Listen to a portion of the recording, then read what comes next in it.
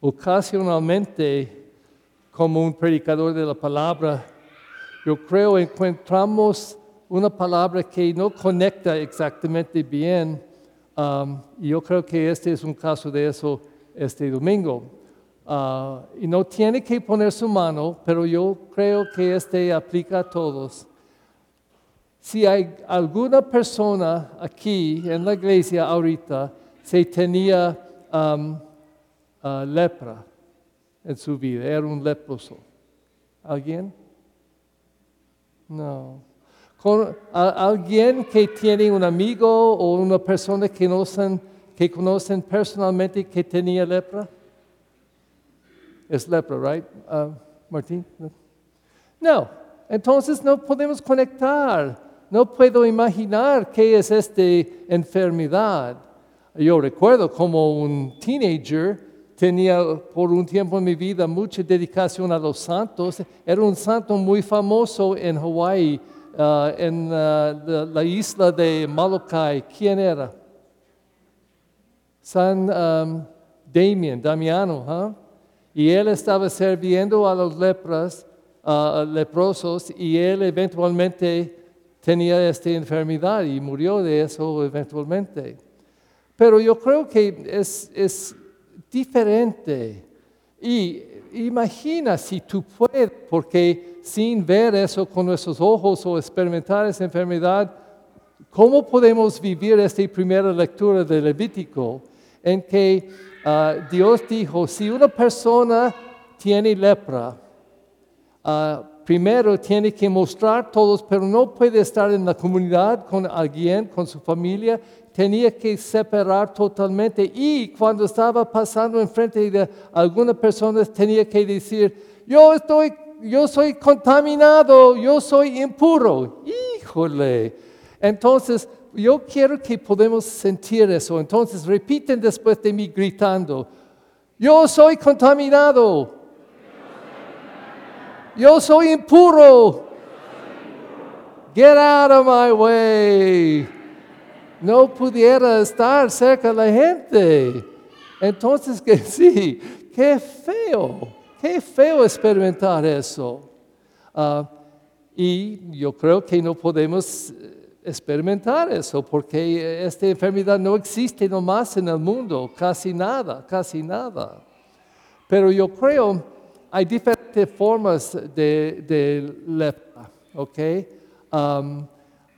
Por ejemplo, cuando yo estuve en mi otra parroquia, era 10 misas en sábado y domingo, total de 8 en domingo. La iglesia era 3 veces más larga de esta iglesia, puede tener 1,200 personas sentadas en la iglesia y algunas de las misas estaban completamente llenas. Y era 3 horas de confesiones en sábado con 4 sacerdotes. Y casi siempre eran líneas. En esta parroquia, porque era la parroquia más grande de mi vida, también era más complejo con muchas diferentes culturas, mucha gente de África, de diferentes países y de todo México y Latinoamérica. Pero en la confesión yo encontré, porque era la mayoría de latinos, casi al fin de semana yo encontré el mínimo, en esas 3 horas, el mínimo, una persona gay.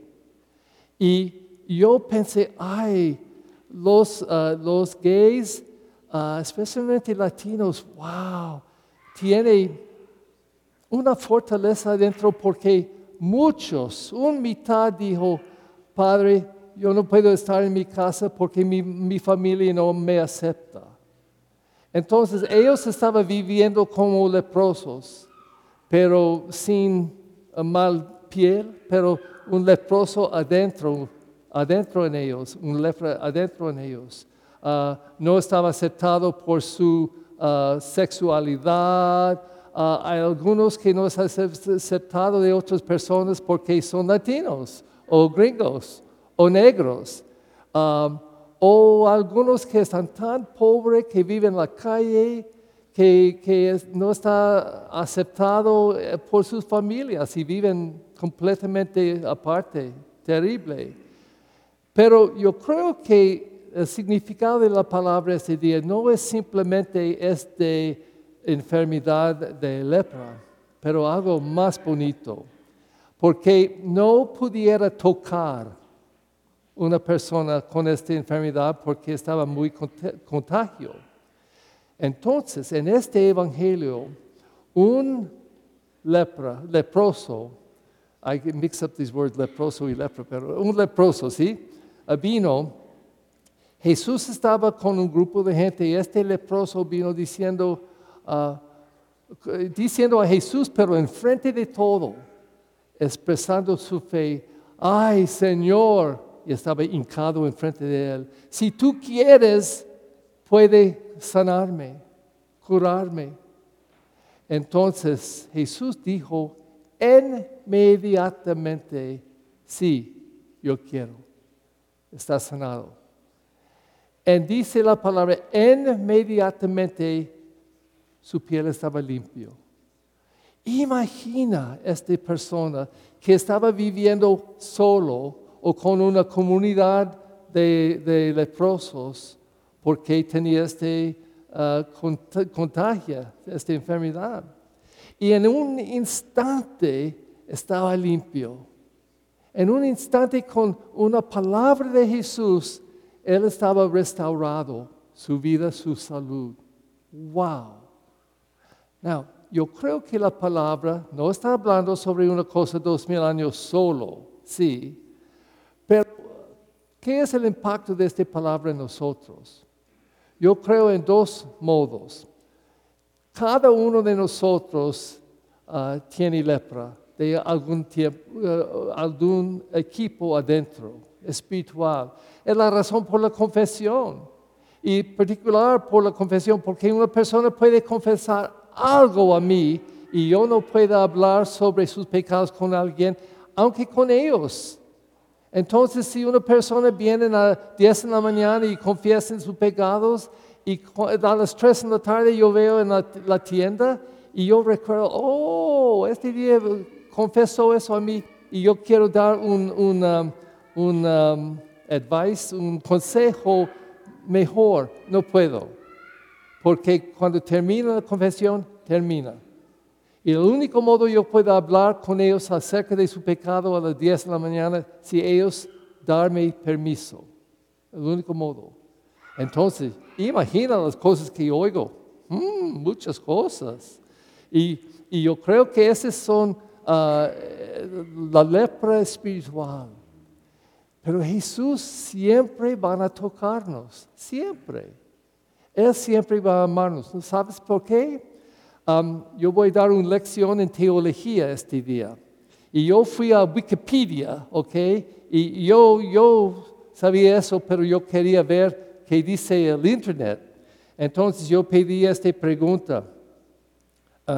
Porque tenemos en nuestra teología esta idea. Es una virtud o calidad de Dios, decimos. En teología decimos que Dios es inmutable.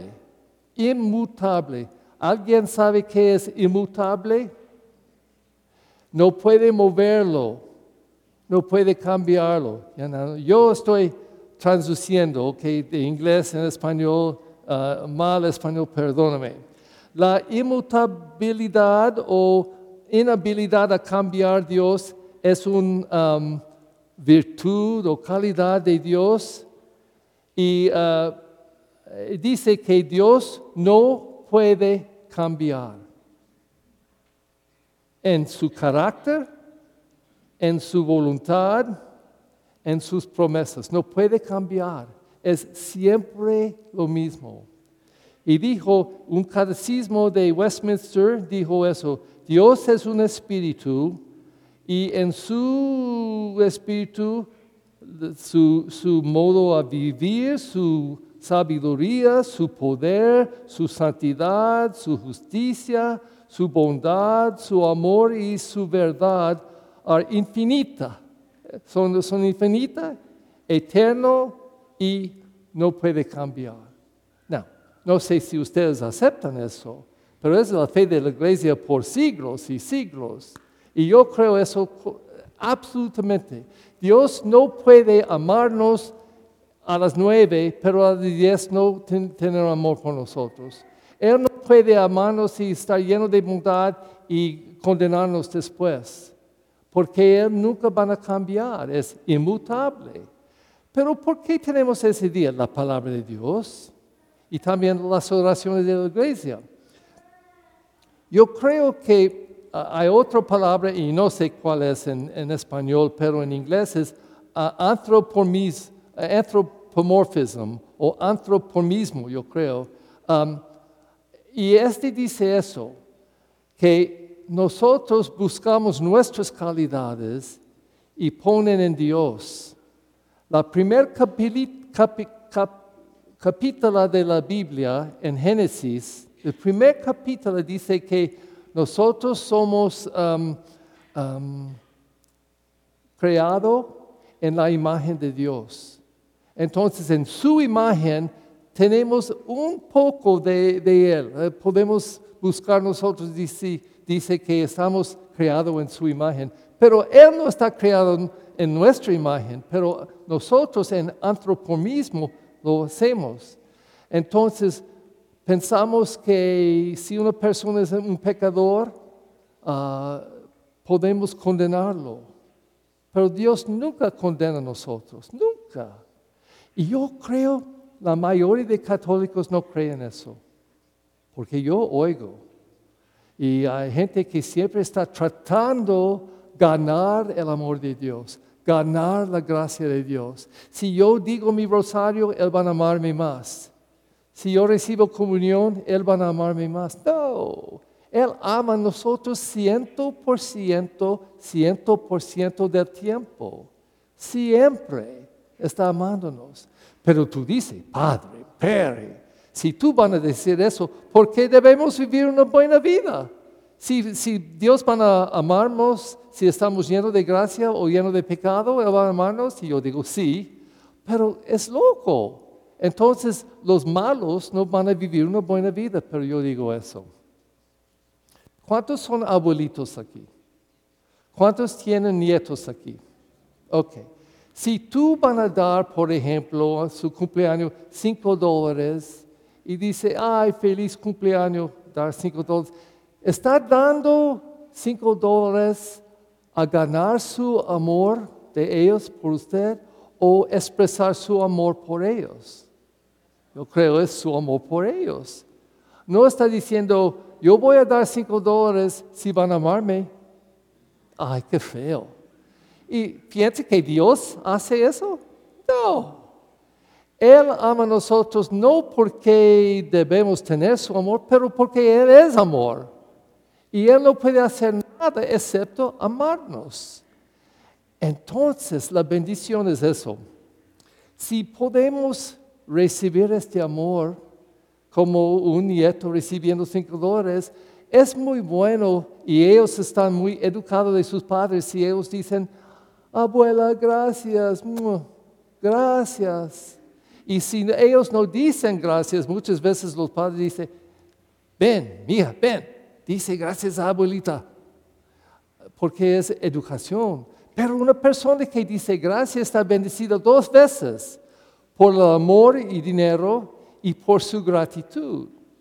Entonces me gusta repetir esta línea de escribió Maestro Eckhart, un místico. Él dijo, si la única cosa en toda su vida, la única cosa que dice a Dios es gracias, es suficiente. Yo creo es la verdad.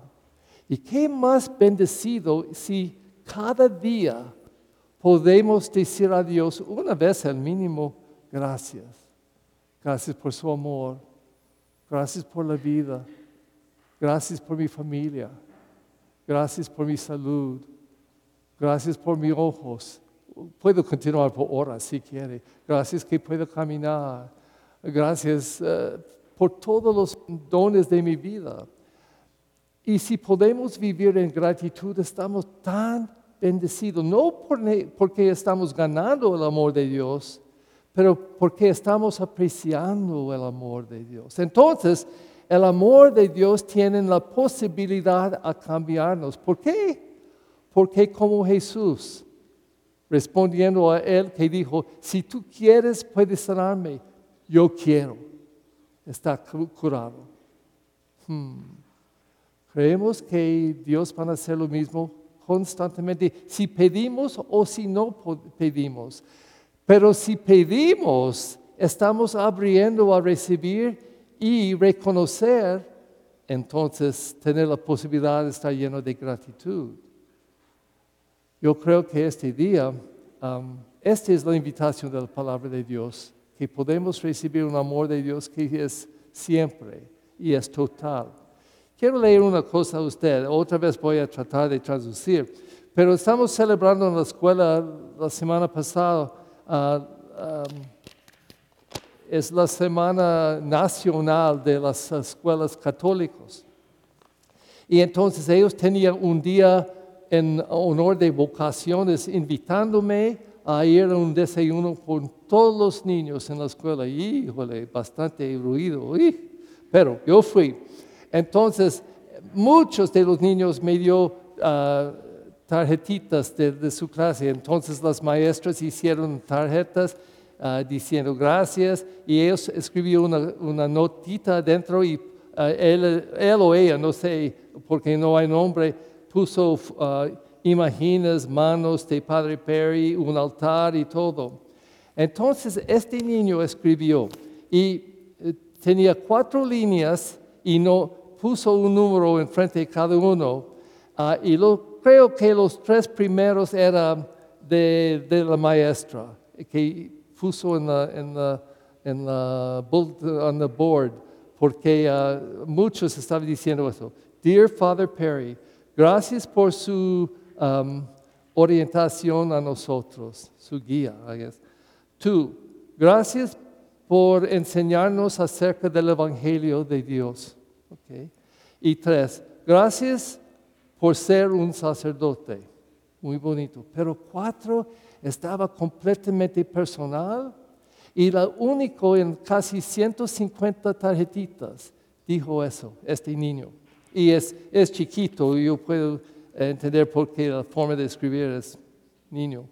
Dice 4, gracias por diciendo hi, hello a mí durante mi práctica de fútbol. Simplemente a decir un niño, hola, estaba llena de gratitud y alegría.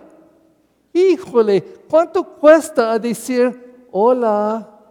Imagina el número de gente en su cuadra, en su barrio. Personas que viven solos, viejitos posiblemente, que no tienen nada en la casa, que caminan a la tienda y pasan enfrente de su casa, simplemente diciendo, hola señora, hola señor. Imagina la habilidad a tocarlos. Jesús tocó este leproso, aliviándolo de su lepra. Imagina. Entonces, es 2 caminos. Dios puede tocarnos, amarnos en cual condición de nuestras vidas y nosotros podemos hacer lo mismo. Entonces, yo propongo a ustedes, cómo ustedes y yo podemos tocar la vida de una persona, posiblemente en la misma casa, posiblemente en nuestro blog, en nuestro barrio, posiblemente en la tienda. ¿Cómo podemos tocar con palabras o acciones las personas que están frente a nosotros esta semana? Porque en este modo podemos entender esta palabra de los leprosos. Ellos estaban tocados y aceptados, sanados, curados y recibió vida, porque alguien como Dios y también nosotros estamos tocando con amor.